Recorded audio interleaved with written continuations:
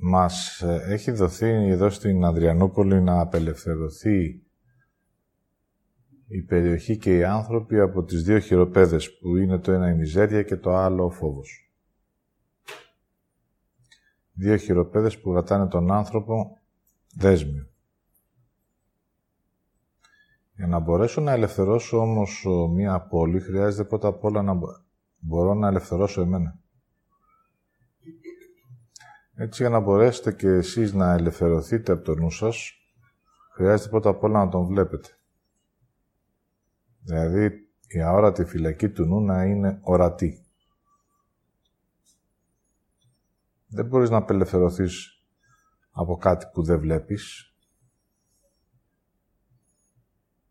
Δεν μπορείς να απελευθερωθείς από ένα φάντασμα. Έτσι λοιπόν κάθισα εχθές να δω πού κρύβεται η μιζέρια μου. Λέω, θέλω να τη δω. Όχι την ορατή τόσο πολύ. Η ορατή συνήθως έχει μέσα ψέμα και κρύψιμο, αλλά την αόρατη. Δηλαδή την πρόθεση μέσα από το νου.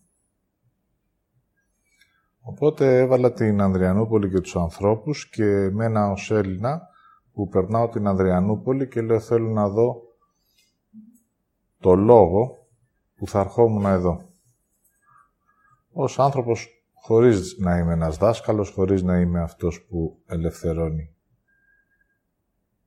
την άρνηση από τον άνθρωπο. Τον άνθρωπο από την άρνηση. Έτσι λοιπόν εδώ στην Τουρκία μπορείς να πάρεις την ψευδαίσθηση ότι με λίγα αγοράζεις πολλά. Να η μιζέρια.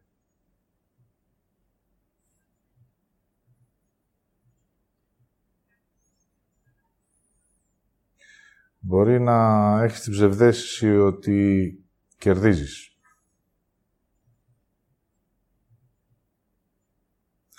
Μπορεί να έχεις την ψευδαίσθηση ότι είσαι πλούσιος σε σχέση με αυτούς. Δηλαδή το πλούσιος να έρχεται μέσα από μια σύγκριση.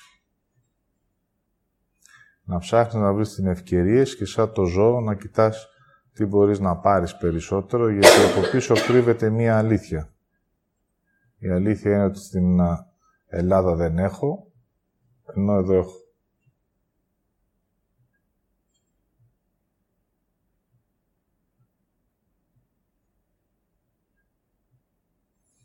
Η αλήθεια είναι ότι δεν μπορώ να πάρω το παπούτσι που μου αρέσει, οπότε θα ψάξω να το βρω στην Τουρκία στη χαμηλότερη τιμή για να μπορέσω να το έχω, να το πάρω μαζί μου, να το παρουσιάσω μετά και στην Αθήνα, να μιλήσω με κολακευτικά λόγια και να βάζω και τους άλλους να ζηλεύουν, γιατί εγώ κέρδισα με 10 λίρες αυτό που αυτοί δεν θα μπορούν να κερδίσουν με 10 ευρώ. Καλώς στη μιζέρια.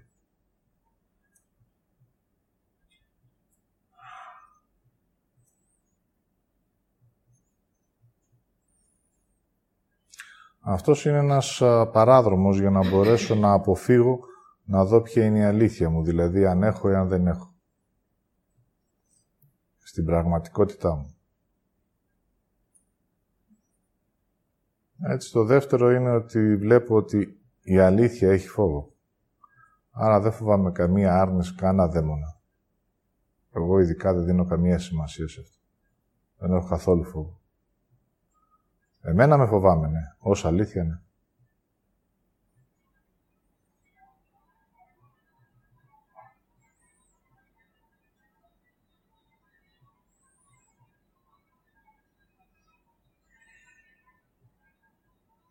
Έτσι έμεινα λίγο να αισθανθώ και τους ανθρώπους. Δεν θέλω αυτοί οι άνθρωποι που μένουν εδώ πέρα στην ουσία είναι σε δύο χώρες ταυτόχρονα. Ζούνε από την Ελλάδα, αλλά ανήκουν στην Τουρκία.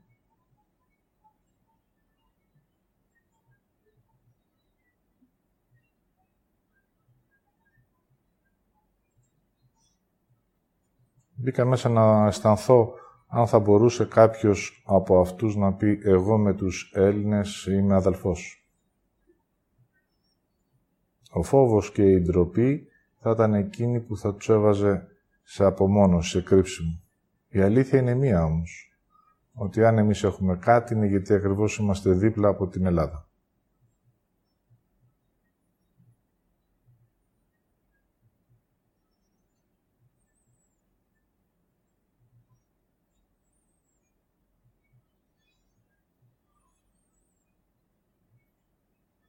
Έτσι άρχισα να αισθάνομαι πόσο φοβούνται για την αλήθεια. Δηλαδή ότι στην πραγματικότητα για εκείνους τα σύνορα είναι εμπόδιο.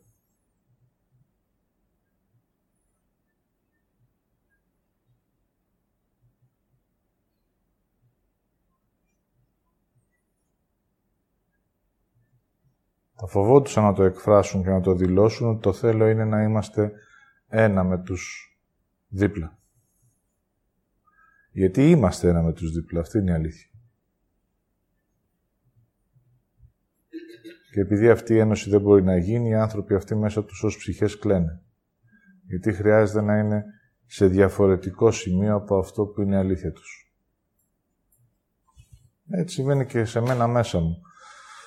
Δηλαδή, όταν έρχομαι από την άρνηση και συνορεύομαι τη θετικότητά μου, δηλαδή αρχίζω και τη βλέπω, έχω τον φόβο μέσα να δεχτώ την αλήθεια μου. Ο φόβος να δεχτώ την αλήθεια μου είναι ότι μέσα στη θετικότητά μου που αρχίζω να περπατάω είμαι καλά. Ναι, αλλά έρχεται όμως ο νοητικός φόβος που λέει ότι αν πεις την αλήθεια ότι εχθές δεν ήσουν καλά, δηλαδή ήσουν κάτι άλλο, πώς να το ξεστομίσω τώρα εγώ αυτό και πώς να το δεχτώ.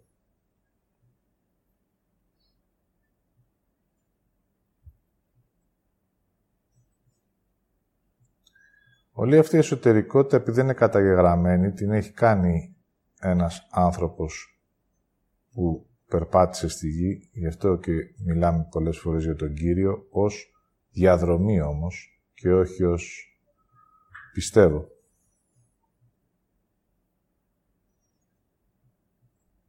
Έτσι φτάνει κάποια στιγμή που μπορείς να περπατάς μέσα από αυτά που πιστεύεις και να θελήσεις να λάβεις και την αλήθεια ως πραγματικότητα. Όπως έχω πει, η πρώτη αλήθεια που θα λάβεις είναι το χάσιμο και η άρνηση. Αυτή είναι η μία μου αλήθεια. Η αλήθεια του δεν είμαι. Και μετά σιγά σιγά αρχίζω να περπατάω αυτό που είμαι. Για να γίνει αυτό, ένα-ένα από αυτά που αναγνωρίζω, αλλά χρειάζεται πρώτα να το βιώνω, δηλαδή όπως σας το περιέγραψα, χρειάζεται να συνδεθώ βαθύτερα με αυτούς τους ανθρώπους. Εάν μπορείς να τους αισθανθείς, δεν μπορείς να τους κρίνεις.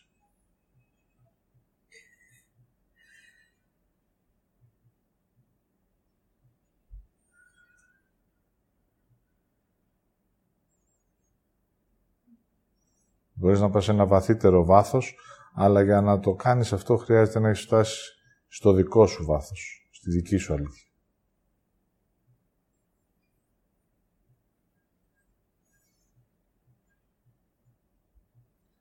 Έτσι θα το δείτε ως παράδειγμα. Οι πλούσιοι δεν θα ερχόντουσαν στην Ανδριανούπολη. Οι φτωχοί θα ερχόντουσαν από την Ελλάδα.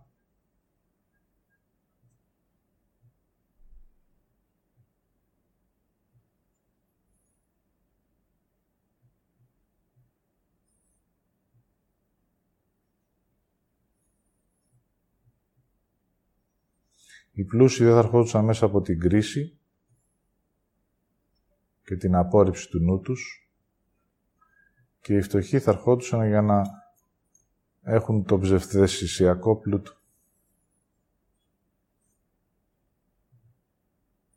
Και οι δύο είναι μίζεροι, αλλά δεν το γνωρίζουν.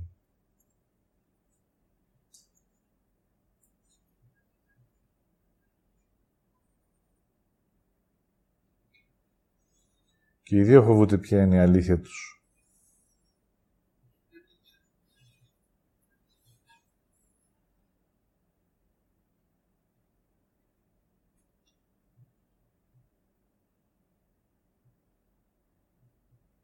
Αν μείνεις λίγο να το βιώσεις, ως αλήθεια, τότε το μόνο που χρειάζεται στην επιφάνεια είναι ένας πόνος ψυχής που στην πραγματικότητα σημαίνει ότι εγώ είμαι σε λάθος θέση έξω από την αλήθεια μου. Γιατί αν εγώ έχω επίγνωση και αναγνώριση της αλήθειας μου και έχω δεχτεί ότι έχω ένα, τότε θα έρχομαι στην Ανδριανούπολη, γιατί το ένα θα πάει στο ένα.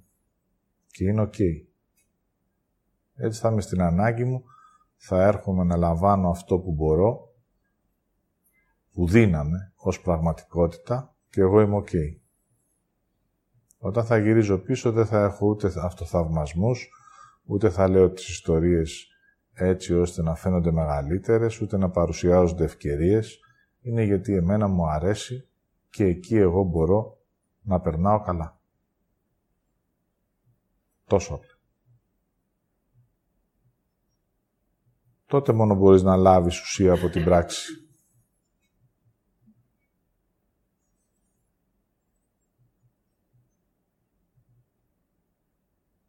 Έτσι, αν αυτό το αφήσεις και βαθαίνει, θα σε πάει μέσα στην αλήθεια και θα σου δείξει στο σημείο που είσαι αν είσαι σωστά ή αν είσαι λάθος.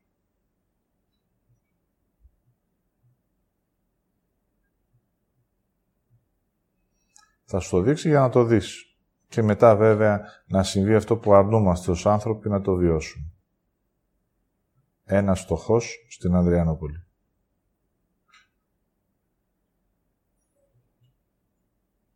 Αν αυτό το επιτρέψεις να συμβεί ως πραγματικότητα, θα δεις ότι και ο φτωχός έχει. Αλλά μέσα από τη μιζέρια του και την κρίση του, αρνείται να το βιώσει.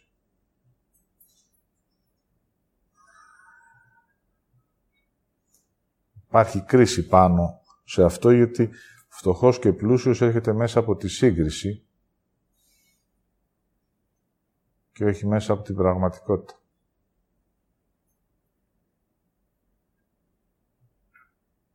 Και οι δύο είναι πλούσιοι, αλλά ο ένας φαίνεται πιο πλούσιος μέσα από τη σύγκριση και ο ένας φαίνεται πιο φτωχός μέσα από τη σύγκριση.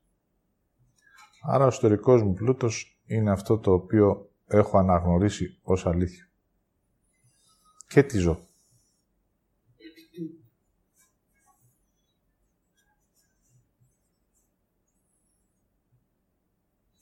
Πάμε τώρα στα εμπόδια.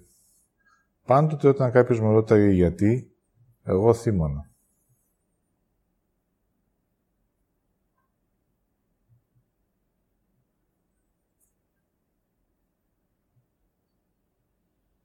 Ο λόγος είναι γιατί αυτό το γιατί μέσα έχει την κρίση και έναν πόλεμο για τον άνθρωπο να φύγει από τη θέση του. Δηλαδή να χρειάζεται ακόμα και να εξηγήσει. Έχει έναν αόρατο πόλεμο, μία βολή.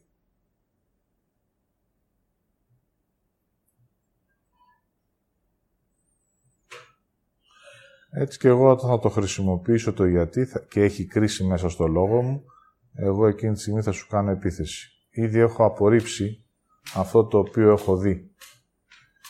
Δεν ρωτάω για να γνωρίσω, δεν ρωτάω για να αισθανθώ, έρχεται μέσα από το γιατί του νου μου.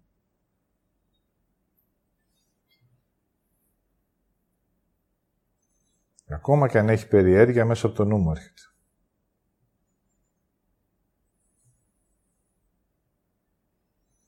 Εάν ερχόταν μέσα από ένα πιο καθαρό επίπεδο, δηλαδή του να γνωρίσω τον άνθρωπο, αυτό συνέβαινε με τη Χριστίνα για πάρα πολύ καιρό.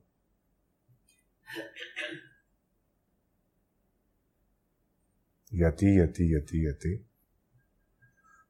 Υπάρχει όμως και μια θετικότητα του γιατί, όπου όλα τελειώνουν εκεί πέρα. Γιατί θέλω.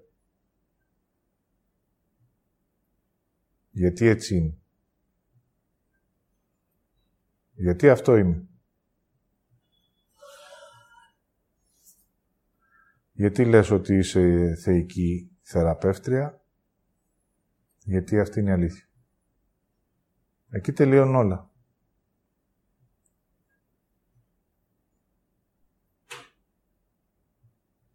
Όταν μάθουμε να απαντάμε στο γιατί με αλήθεια, δεν χρειάζονται μεγάλες προτάσεις.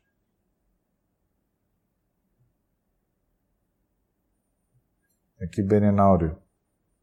Ούτε εξηγείς, ούτε χάνεσαι.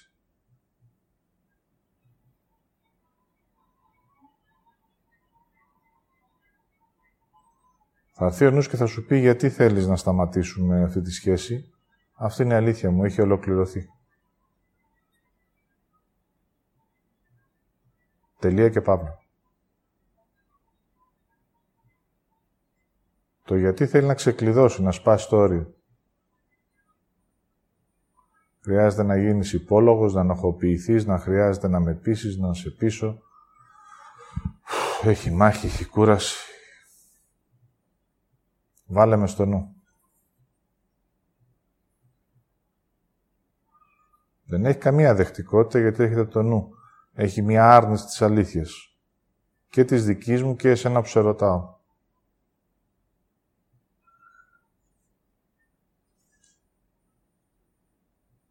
Αν συνεχίζω να σε πιέζω με αυτό το γιατί, είναι γιατί εγώ δεν θέλω να δω την αλήθεια μου. Ωραία, εσύ τη νιώθεις, μπορεί να την αισθάνεσαι, να έχει ολοκληρωθεί η σχέση και μπορώ και να σου πω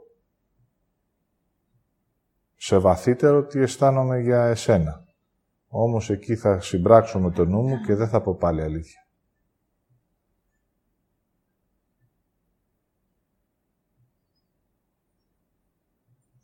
Θα σε λυπηθώ, θα σε προστατεύσω.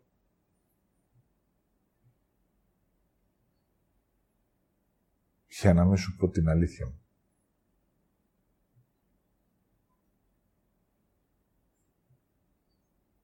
Αλλά αυτό το γιατί έχετε μέσα από μία άρνηση.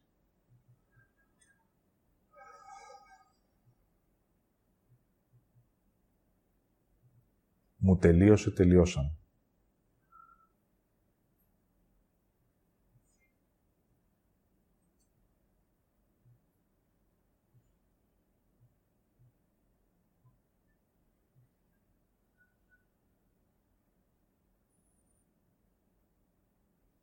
Δείτε αν έχουμε μάθει να εκφραζόμαστε μέσα από αυτά που νιώθουμε και αισθανόμαστε. Ξεκάθαρα, κάθετα. Απλά και όμορφα.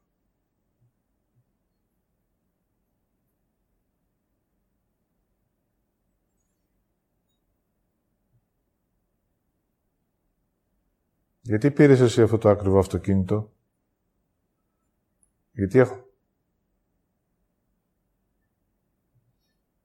Τόσο απλά.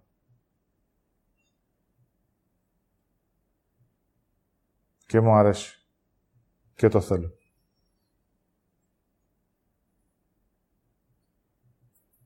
Οπότε δείτε ότι τι κρύβουμε μέσα μας. Την αλήθεια. Και όταν κρύβεις την αλήθεια, εκείνη τη στιγμή δεν ζεις. Ζεις κάτι άλλο και δεν ζεις ως αλήθεια. Μόλις ζεις κάτι άλλο, αρχίζει και συμβαίνει μια άλλη ζωή, ένας άλλος κόσμος. Δεν το συνειδητοποιείς εσύ, δεν έχεις επίγνωση. Ότι είσαι στο υπόγειο. Η αλήθεια είναι στο ισόγειο και εγώ ζω στο υπόγειο.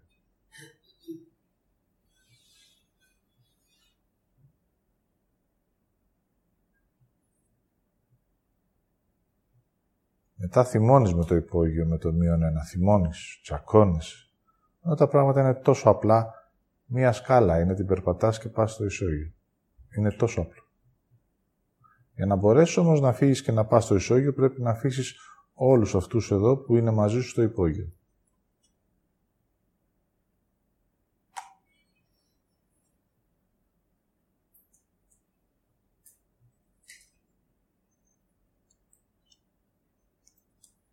Έτσι, χωρίς να το συνειδητοποιούμε, βρίσκει και ένα άλλο τρόπο το πονηρό να σε κρατήσει κάτω.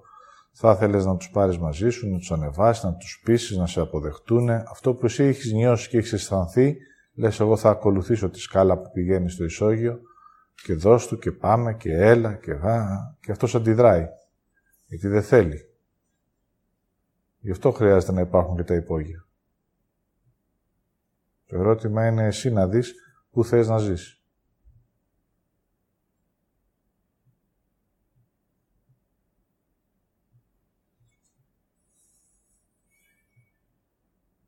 Έτσι και η Ανδριανούπολη αρνείται ότι έχει πλούτο.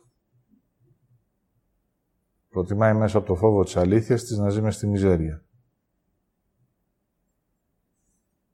Ο λόγος που ζει μες στη μιζέρια είναι για να μπορεί να έχει πιο κοινά σημεία με την Τουρκία αντί να έχει με την Ελλάδα.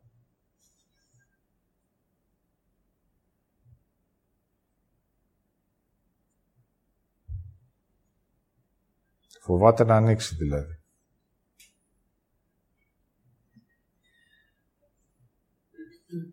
Άρα βλέπετε γιατί είναι η πόρτα της Ένωσης.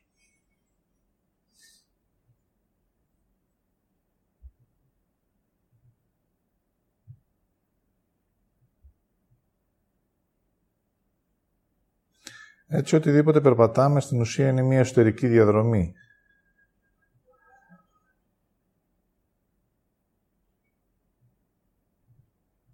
Και το ερώτημα είναι γιατί να στέλνεις εμένα. Πάμε τώρα στις προσωπικές αρνήσεις.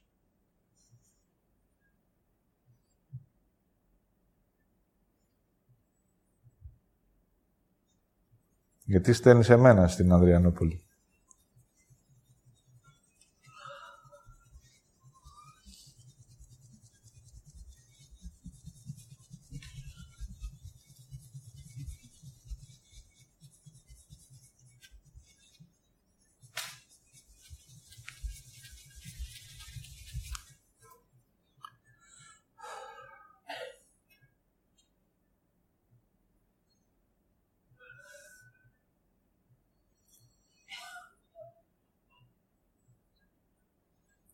Η πρώτη απάντηση είναι γιατί εσύ γνωρίζεις.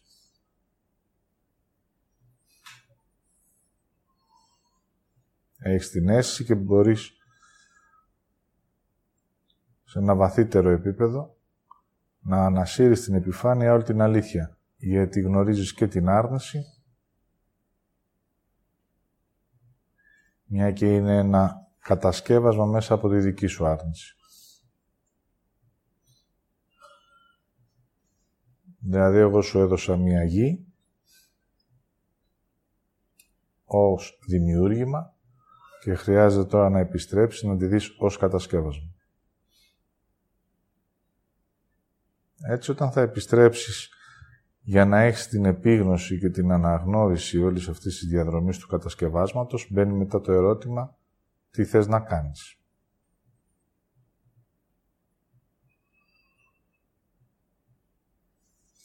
Η εύκολη απάντηση που κάνουν οι άνθρωποι είναι στείλε κάποιον άλλον. Δηλαδή, αρνούμαστε την ευθύνη μας.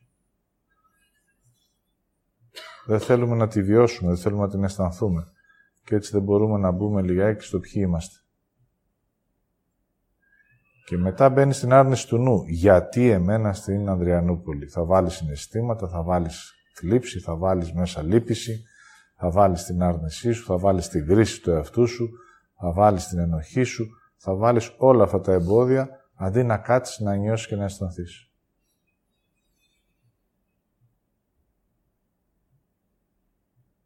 Ακούστε λοιπόν τώρα μια αλήθεια που αρνούμαστε. Όλη αυτή η ιστορία ως δράση και ως πράξη είναι 1 λεπτό για τον άνθρωπο. Ναι, μπορώ να καθίσω 1 λεπτό, να νιώσω, να αισθανθώ την αλήθεια μου, τι έχω κάνει, τι φέρω, τι έχω απλώσει και τι μέσα από τη θέλησή μου και το θέλω μου μπορώ να αλλάξω. 1 λεπτό είναι η υπόθεση.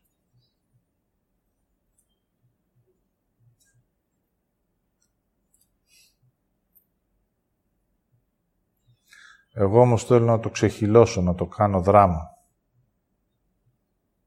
Να βάλω μέσα το υποφέρω, να κρύβομαι. Τη μιζέρια του δεν έχω. Το φόβο της αλήθειας ότι εγώ είμαι και το σκοτάδι, εγώ είμαι και το φως.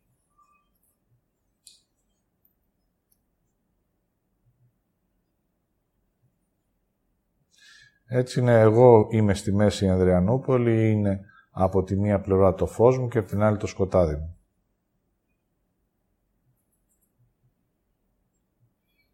Εγώ είμαι στη μέση. Από τη μία πλευρά η άρνησή μου και από την άλλη πλευρά η θετικότητά μου. Και εγώ είμαι στη μέση. Άρα τι κάνω κι εγώ ως Ανδριανούπολη. Φοβάμαι το νου Δεν εκφράζομαι, κρύβομαι, μιζεριάζω, όμως συνορεύομαι τη θετικότητα. Αυτό είναι που θέλω, όμως δεν θα το εκφράσω ποτέ. Μέσα από το φόβο θα κρύβομαι, δεν θα παίρνω θέση.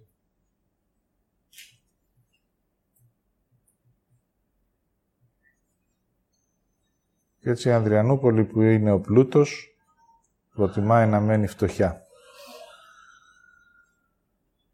Γιατί φοβάται το κακό που είναι η Κωνσταντινούπολη.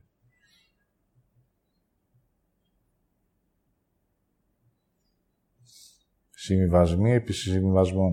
Αρνήσεις επί αρνήσεις. Επαναλήψεις, γιατί έτσι ακριβώς δεν χρειάζεται να εμφανιστώ ως αλήθεια.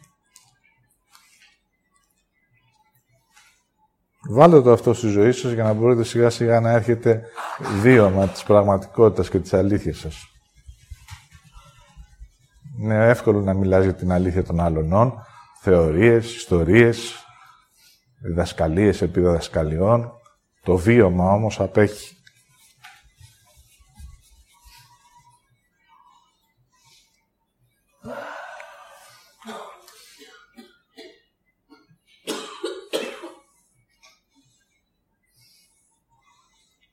Έτσι, όταν ξεκίναγα για τη διαδρομή, μέσα από το νου, έλεγα γιατί να μου συμβαίνουν εμένα όλα αυτά.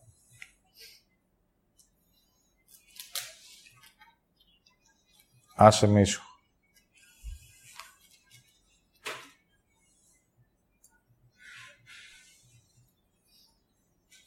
Οπότε δείτε πώς χρησιμοποιούμε το νου και τα εμπόδια για να μην νιώσουμε και να μην αισθανθούμε την αλήθεια. Η αλήθεια μου είναι πάρα πολύ απλή. Όπως είναι και ο άνθρωπος.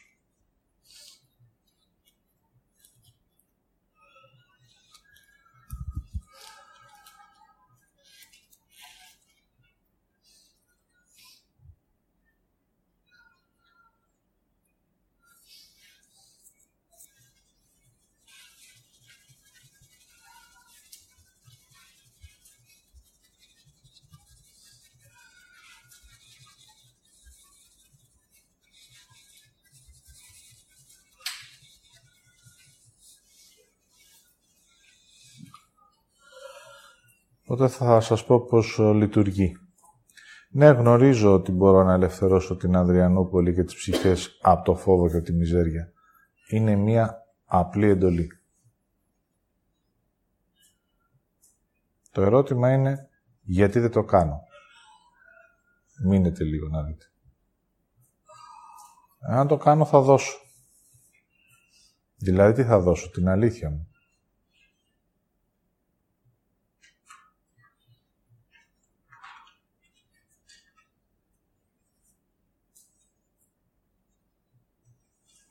Εάν το ολοκληρώσω, τότε εγώ είμαι. Εκείνος που γνωρίζει και εκείνος που αφαιρεί. Όχι όμως, θα προτιμήσω μέσα από το νου μου, επειδή έχω εκδίκηση, να αφήσω τους ανθρώπους να υποφέρουν. Θα θέλω να το τραβήξω λίγο περισσότερο για να με παρακαλέσουν. Θα ήθελα μέσα από την άρνησή μου να φτάσω σε ένα σημείο να με αναγνωρίζουν οι άλλοι και να πέσουν στα πόδια μου να με παρακαλάνε, σώσε μας.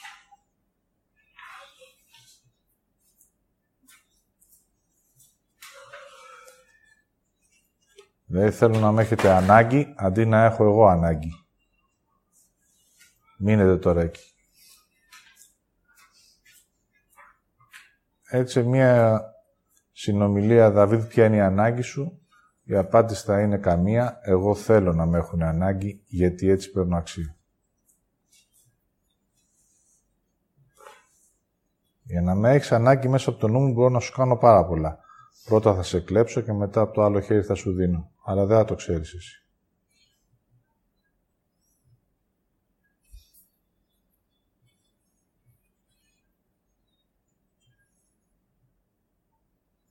Έτσι θα προτιμήσω να δεονιστεί ο νους μέσα από την άρνηση, γιατί μέσα από εκεί θα παίρνω μια ψεύτικη αξία, αλλά εγώ ως αλήθεια είμαι αυτός που απλά θα αφαιρέσει την ενέργεια της μιζέριας και του φόβου απέναντι στην αλήθεια. Έτσι, αν ερχόμουν εγώ χωρίς να κάνω live, χωρίς να κάνω διδασκαλίες και μου έλεγε απλά πήγαινε στην Ανδριανούπολη, κάτσε μισή ώρα σε ένα παγκάκι, ολοκλήρωσέ το και φύγε. Για να μπορείτε να πάρετε αίσθηση από το τι έκανε ο Κύριος. Έτσι απλά.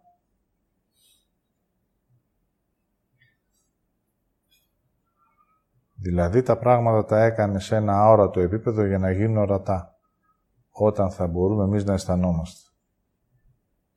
Εγώ όμως θέλω να είναι ορατό και να μην κάνω το αόρατο.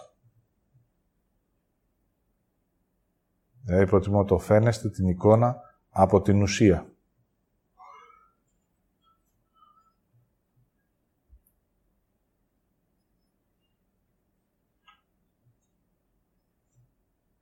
Έτσι, αντί να σηκωθώ και να ρίξω μία κλωτσιά και να φύγουν όλα αυτά που κάνω τη μετάδοση και απλά να κάνω τη δουλειά μου, θα προτιμούσα να δίνω αξία σε όλο αυτό και όχι στην εσωτερικότητα.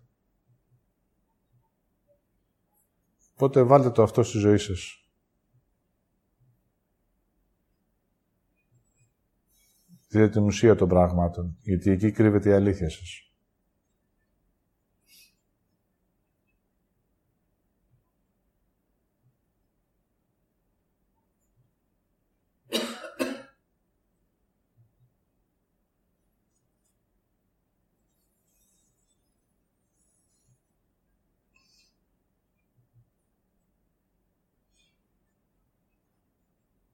Έτσι χρειάζεται να γνωρίζετε ότι όταν ο Κύριος ζούσε στη γη, ήταν άσημος. Διάσημο τον έκανα εγώ.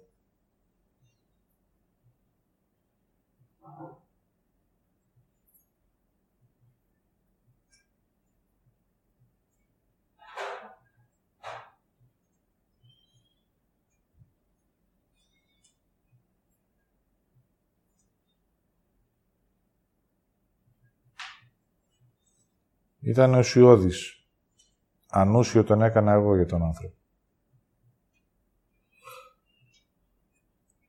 Ο συμβολισμός είναι ανούσιος.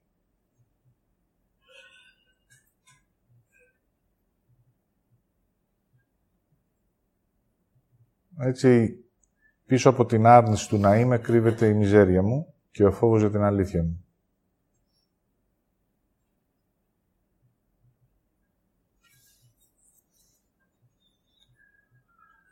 Έτσι, ό,τι πράξεις και αν γίνανε, αντί να λέτε απλά αυτή είναι η αλήθεια μου, στη στιγμή έπεσα, χτύπησα, φλερώθηκα, αυτή είναι η αλήθεια μου.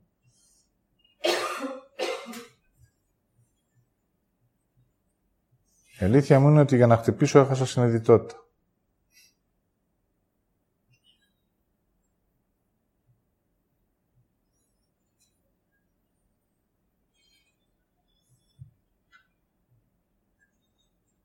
Απλά για την αλήθεια, επειδή ντρεπόμαστε, κρυβόμαστε μέσα στα συναισθήματα.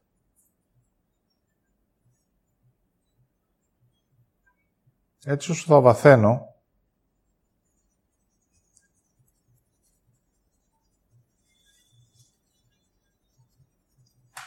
τώρα που η κρίση και η ενοχή μικραίνει, δεν έχει εξαλειφθεί, απλά μερικές φορές σε ένα ασυνείδητο επίπεδο, χωρίς να έχουμε επίγνωση, θέλουμε εμείς να ταΐσουμε λίγο το νου μας. Και γι' αυτό αλλάζουμε το δρόμο μας. Βάζουμε αόρατα εμπόδια. Ο λόγος είναι γιατί εμείς ως άνθρωποι τον νου τον είχαμε μπροστά και μας οδηγούσε. Όσο ξυπνάμε και περπατάμε, τον βάζουμε δίπλα μας. Και μετά μπαίνει η απόφαση αν θα τον αφήσεις να είναι όπως είναι ή θα του δίνεις και μερικά ψίχουλα. Το να σου δώσω μερικά ψίχουλα είναι γιατί έτσι το κακό νομίζω ότι μπορείς να το ηρεμήσεις.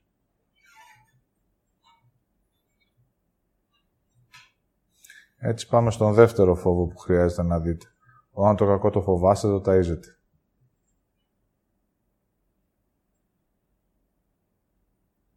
Θα το ταΐσετε με ό,τι έχετε.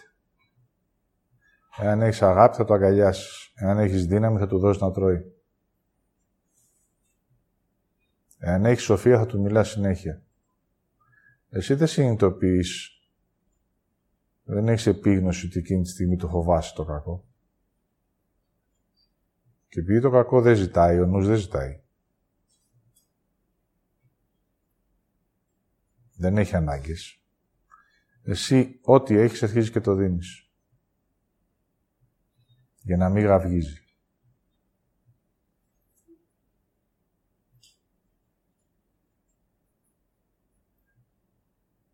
Οπότε ο δεύτερος φόβος είναι ότι φοβάμαι το κακό εκτός από την αλήθεια.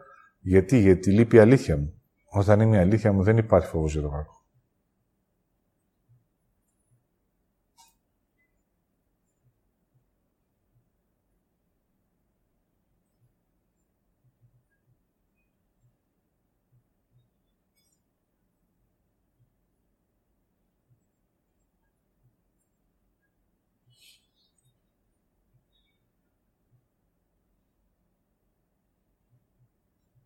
Έτσι δείτε πως όταν μειώνεται το ένα, θρέφεται το άλλο. Και μετά υπάρχει ένα γιατί.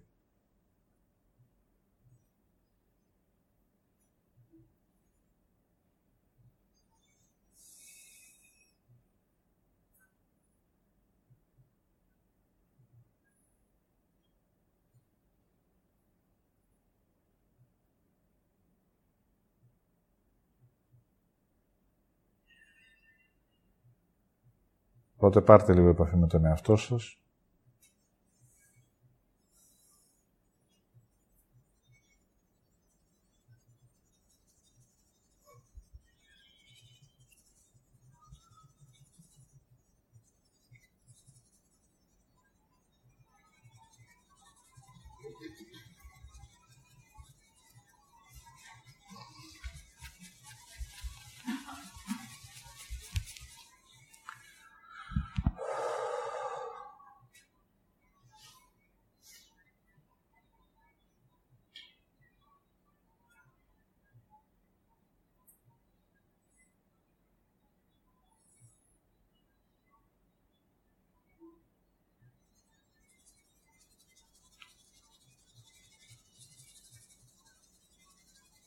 Αφήστε για λίγο να βιώσετε και να αισθανθείτε αλήθειες για εσάς.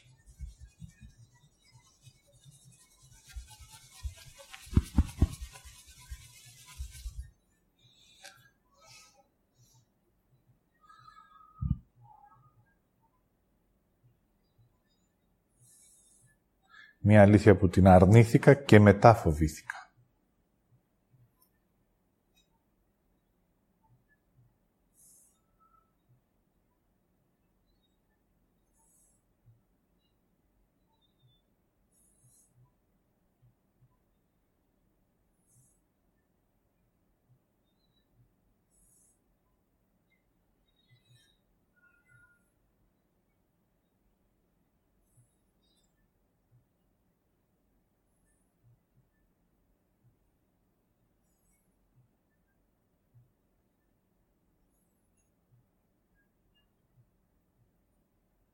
Και αφήστε αυτό να σας πάει στο τι είμαι.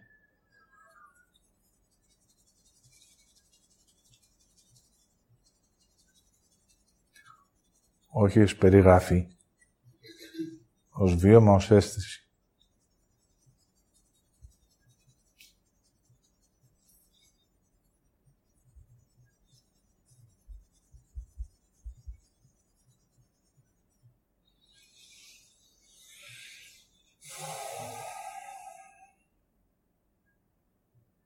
Το γνώριμο στον άνθρωπο έχει και φωνή, έχει και αίσθηση, έχει και εικόνα. Αν αφαιρέσετε την κρίση και επιτρέψετε, απλά θα συμβεί.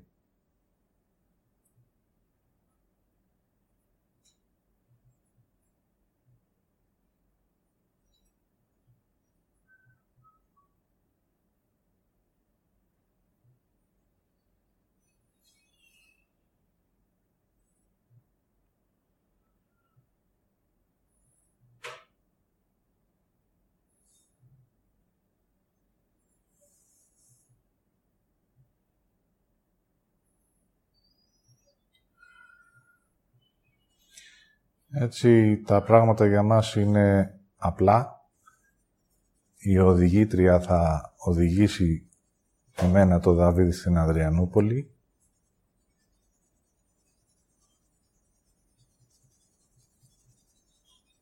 Για να εκφραστεί μέσα από αυτό που είμαι και μέσα από αυτό που γνωρίζω και αισθάνομαι τι χρειάζεται να συμβεί.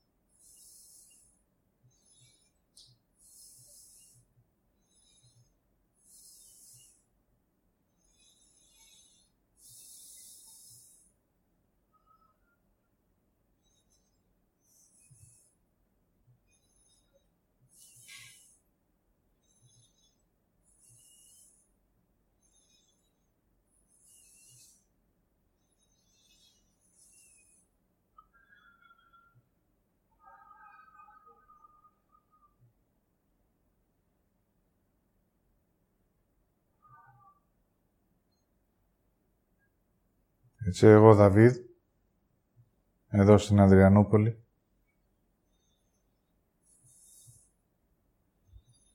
βλέποντας όλη τη διαδρομή. Από τότε που ξεκίνησα. Μια διαδρομή για να πάω από το στόμφο στην απλότητα του είμαι.